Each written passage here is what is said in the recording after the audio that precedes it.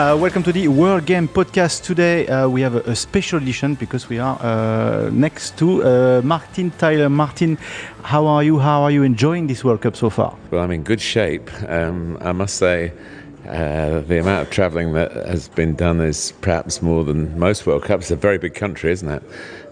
But it's been a pleasure to work for SBS on the games, and I'm probably in better shape than some of the players who've put in a bit more physical effort, but loving it. It's been a very good World Cup, very even World Cup. I think that's the key to it. Virtually all the games have been really competitive. A lot of the matches have either been drawn or decided by one goal either way. So I guess that probably means we haven't got a truly outstanding team that's carrying all before it, but it does mean that we don't know who's going to win it. In terms of comparison, I know it's always hard to compare, but you've done many World Cups. How this one so far rates in terms of the organization and probably the delivery towards the expectation we all had at the beginning, which were not that high? Now, that's a really good point. I think there was certainly us that live in Western Europe. You know, Russia gets a pretty bad deal with its image. The politicians obviously are more responsible for that than the people that we've been meeting on the ground. My experience of World Cups generally is that it's 4 or 5 weeks where everybody connected with the host country does everything possible to make us all welcome. It's a wonderful experience to be received and the hospitality.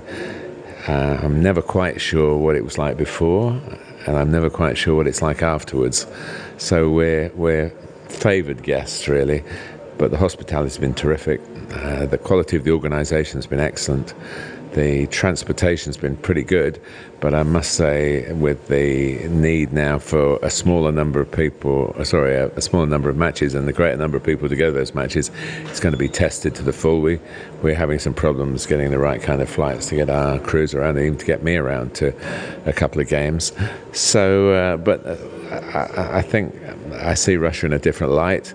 But I am aware that what we're experiencing at the moment, which is great, absolutely great, the smiling, open-hearted approach from particularly the young Russian people, a lot of volunteers who are enjoying, I think, mingling with people from other countries. I am conscious that may be just for June and July, and things might change a little bit. But you know, no one lives in a perfect country, and what problems Russia has, certainly they're not the same problems, but there are problems in the United Kingdom, there are problems in Australia. There isn't a perfect society, and I think we all learn from mixing with the different nations, and I've certainly learned a lot here, and I'll be intrigued. I shall certainly, perhaps more than some of the World Cups, I'll be very intrigued to see how it pans out after this, and probably following Russian affairs a bit more than I did beforehand. When we look at the passion for football in Russia, this probably could be compared to maybe the World Cup in South Africa or South Korea, and maybe not so much Japan, but South Korea, because the national team was not performing on a very big scale. When you look at the World Cup in Germany, in Italy, in France, you know, in all those teams were performing. So there was a real passion for the locals. But here, they almost are rediscovering this love for football and this love for sport in general, because sport was never really a good news for the latter year in Russia. It is becoming a good news now, good news story. Yes, and I think the team deserve that kind of support. I'm not quite sure where the transformation came from, but I was doing the opening game, and obviously I knew from pretty much the beginning of January that I would be covering that. So I followed the Russian team and the Saudi Arabian team very much with that in mind, you know. So I probably did more detail on Russia than maybe some of the other countries. And there wasn't too much to hang your hat on. In fact, it was pretty hard to imagine what the team was going to be, even up to the time the lineup came out for that first game, and there were 2 or 3 changes that caught us all by surprise. So it has really helped, because the fear that from within Russia and the fear from all of us here thinking the World Cup will not catch on a general basis within this country because Russia won't do well, but they've confounded the critics. They do have their weaknesses. I did the game against Uruguay when I know they had a player red carded, but they were 2-0 down already when that happened, and that showed a bit of a gulf in class. But they dug in against Spain, where I also was at the game as well, and it was a remarkable feat of defensive discipline and in the end good penalty taking and some outstanding goalkeeping. What makes a World Cup great in your eyes? I mean, you've been to so many World Cups. With your experience, what still gives you the fire in the belly to enjoy this after so much experience from your side? Yes, my 11th World Cup as a commentator, but there are two factors really.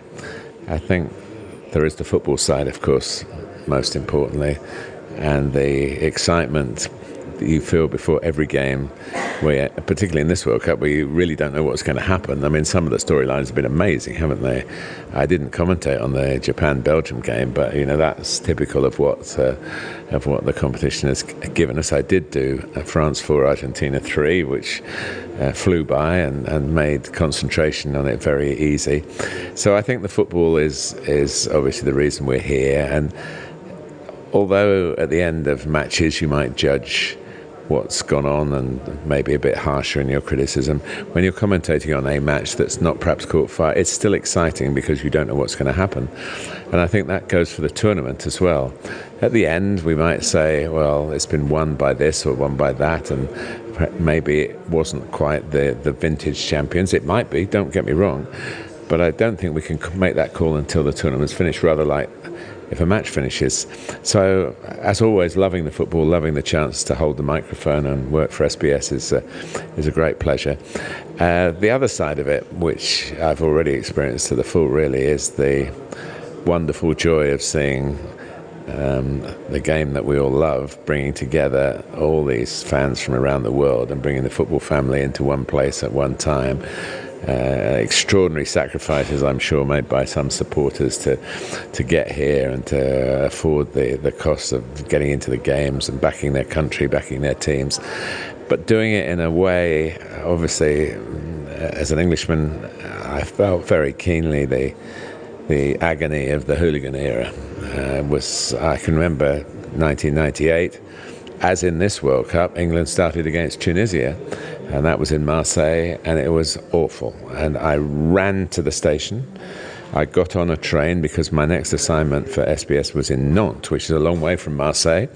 And I was on a sleeper, and I shut the door, and I vowed that if anybody spoke to me, I would only speak French, and that's not very good, my French, but it would be good enough. And I was ashamed to be English. So last night I came back on the train, the metro from England's game and dramatic win over Colombia, and I was proud to be English because the fans were in great spirits. They were engaging with the Colombians. It was party. It was probably a bit too strong a word because it was very small hours of the morning. Everyone was tired, but they were enjoying each other's company and cheering when the Colombians got off at a certain stop. All the English fans applauded them, and that's more important. The football for me is obviously so important, but I think for general society, I've always believed the World Cup is a force for good, and I've only had that reinforced by what I've seen in Russia. If we look at the matches ahead, there are things that are coming up, the quarterfinal. If we start with Uruguay-France, where do you see the key factors, the key points for that match? Because it's two different styles, opposite styles, and two teams that are, one is super strong in defense, maybe the strongest defense you can find around, and France, we're not too sure what they're capable of. No, I think both nations could win the World Cup, and obviously they can't. One of them's going to go out now. I do think that the France performance against Argentina was extraordinary, really. My impression is that Didier Deschamps is quite a conservative coach, and at 1-0, France were pretty comfortable until Di Maria launched that missile past Hugo Lloris. And then, of course, the goal happened at the start of the second half. And France were almost forced into being less conservative, being more open and using the attacking skills that they've got. I think they'll need to use those attacking skills. I think if it's a conservative game, Uruguay are probably more capable of winning it. I'm a big fan of Luis Suarez. I know he's been through all sorts of difficulties, but he's a tremendous player. You'd love to have him alongside you in a game because he works and works and works. Cavani came off. I don't know what the latest is, whether he's okay. I hope for Uruguay's point of view. But it could be about Paris Saint-Germain again, as it was against Argentina to some extent. And obviously that day was with Cavani getting his 2 goals to knock out Portugal. So a lot of good players, typical of the tournament, probably the top end of the tournament, 2 sides that really deserve a huge amount of respect. And it's a bit unfortunate for them that they've had to meet this early. Brazil, Belgium. Belgium, the ultimate underdog for several competitions now. Can they topple the ultimate favourite, Brazil? Well, I have to start a bit better than they did against Japan. I thought Roberto Martinez, who I know very well, used his substitutes extremely cleverly. And all right, Japan probably just about ran out of steam at the end, but it was an extraordinary game, and Belgium will have taken a great heart from it. They have a lot of expectation on them now from in their own country. Everybody knows they've got good players. But it's Brazil, and I've done the last 3 Brazil games, 2-0, 2-0, 2-0, efficient. Obviously some sparkling moments as well, but Casemiro suspended. That's not a good news for Brazil. It's another one that's hard to call. The tournament's hard to call. I don't think it's impossible for Belgium to knock Brazil out, but probably on the shade of it, you might say Brazil will find something. I've been a bit worried about Neymar and some of the antics that he's got on with it. It's not part of the modern game. Do you know what? I did a piece for SBS, a little piece for the programme, just a minute and a quarter, and I said this has not been a cynical World Cup, and he's probably been the most cynical person. Of course, as the tensions get racked up as we get nearer the ultimate prize, there will be more. It was a few fights broke out in the Colombia-England game, didn't they? I think it will get more tense and therefore more scratchy a little bit. But I think Neymar's he should be better than that. And he really should have somebody telling him that. But I don't know whether you get to that superstar status, whether you listen to anybody. But he is in the same dressing room as Mbappe, who looks to me like a young man who sets himself high standards. And I think the teenagers should have a word with the Brazilian superstar and say, hey, you're a great player, behave yourself. That would be funny. What's funny with Neymar is that even in Brazil, they are taking on him for falling and doing some antics. That even the country there, they're sort of taking it on. I was commentating on the incident with Layun. I know enough about football to know that could have not been an accident. I also know enough about football to know that if you writhe about like that, you're not going to play again in the entire World Cup, or you're putting it on. And I watched him extremely closely when the game restarted, and I think he proved the point that he was acting and he was running about and playing. And of course, he decided the game. So you don't need to be like that. I don't know whether. I mean, I've seen the emotion. He cried at the end of the win over Costa Rica, and he obviously cares. He's still a young man, but he should know better. And if the people of Brazil are telling him to behave, then I think he probably will. Yeah, absolutely. Croatia against the host country, Russia. I think for me that's one of the hardest to pick as well, because we've seen both sides of Croatia, and we've seen both sides of Russia as well. So what Russia is going to turn up for that match? My fear for Croatia is they run out of steam. They've started tournaments in the past extremely well. Of course, in 1998, that wasn't the case. So they've got a blueprint from that. They did well. I mean, I know Kasper Schmeichel extremely well, and I know how clever he is at putting people off at penalties. And I really thought he would win the shootout. I also thought that when the decisive one came up, that Rakitic would score. I was, shootouts, especially when you're commentating, you can't commit. But in my heart, I was absolutely 100% sure that Rakitic was the right man, and he did the job. They're better than Russia, aren't they, Croatia? They are better than Russia, but Russia have got this host nation, and what a host nation, 144 million people. They've got a whole weight of support. I don't know what the expectation is. A lot of the Russian fans that we see around the hotel here, they're very surprised at what's happened.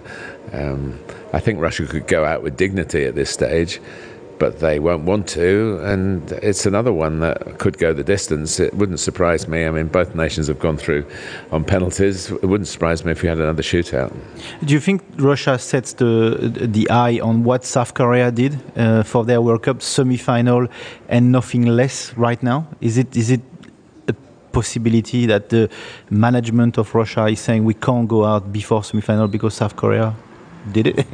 Well, I mean, South Korea were in a joint bid with Japan, and they went out much earlier. So I don't know. No, I mean, I love my World Cup history like you do, but I think the fact is there's a fair chance that the winners of this game will be playing England in the semi-final. So, that's be a target. If it's not England, it will be Sweden. So, it's foolish to look beyond the game that you've got to play, but I would quite like, listen, everybody knows I'm English and England haven't won the World Cup since '66, but it has happened in my lifetime, and a lot of English people, it hasn't happened in their lifetime, but so I would like it to happen for them.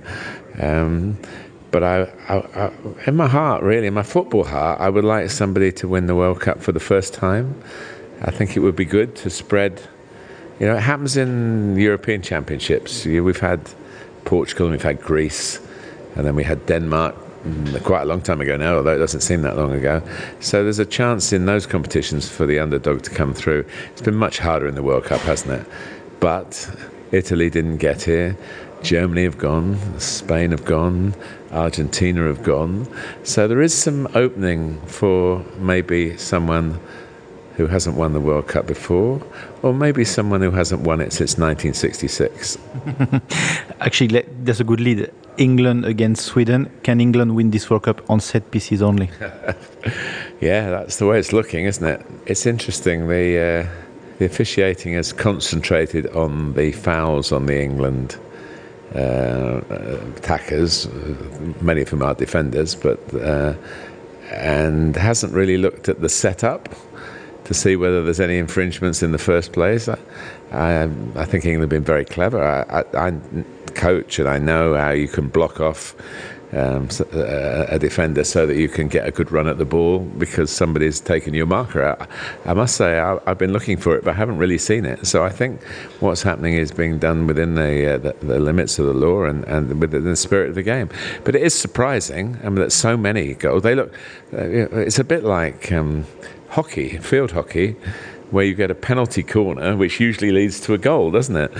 Sweden know all about, I mean, there's a huge relationship, a wonderful relationship between Swedish football and English football. The fans in Sweden grew up watching English football on the television. They were the first country in Scandinavia to have these round-the-world broadcasts, you know. They've all got memories of the great Leeds United teams and Liverpool teams and the huge connection.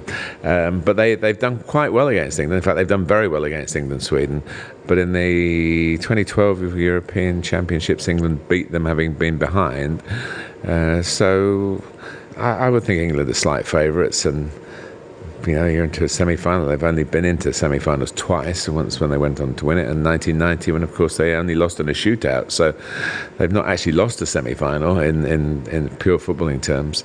I've asked this question to many English fans. Are you, as an Englishman, allowing you to dream now that this could be possible? Or is the motto at the minute in England, let's not run faster than we should, there's one match and another to win this World Cup? I'm delighted I'm broadcasting for Australia because I know, and I've said this on the air actually, I know that there will be a swathe of people who want England to win the World Cup, and there'll be a chunk of people who won't want England to win the World Cup. And I try to treat them. England are one of 32 countries here. They're now one of 8 countries that are left. And I do treat it like that. But I suppose if you ask me what hasn't happened in my commentating career, which is now well over 40 years, I've never said the words in a commentary, England have won the World Cup. I'm not going to have many more opportunities, so personally I want to get it right for, like with every commentary, I want to get it right, and professionally I feel like that. deep down inside, I don't know if England got to the final and then I'm holding the microphone, I don't know what will happen, because you can work hard at your professionalism. Emotions come from, we're all slaves to our emotions, aren't we, really? So I really don't know if it happens, but we're still a long way away, and I think you summed it up perfectly when you said don't run before you can walk. Because there's, of course, this sentence in England, they think it's all over, it is now. So in your head, maybe there's something people have been grew up with for a long time. That's a really good question. That is, especially as somebody, actually, not many people know this, but I'm happy to tell you. On the 50th anniversary of the World Cup win, so 2 years ago, I made a programme called The Boys of 66, which was a real honour to do, with all the players who are still involved. And I actually went on the pitch at Wembley and did some links from there, and then they gave me, there's a replica of the World Cup in the Football Museum in Manchester, and they brought that down, and I was able to, not quite the same royal box as Bobby Moore went up, but the one that's there now, I was able to hold the World Cup in front of us. It was an amazing experience. But alongside that, we have a Monday night football programme in which Gary Neville and Jamie Carragher, obviously fine ex-players, analyse matches, the match that happens on a Monday night. But they made this a special, they got the rights to cover, to show the World Cup final, and they were going to do a Monday night modern day analysis on the game.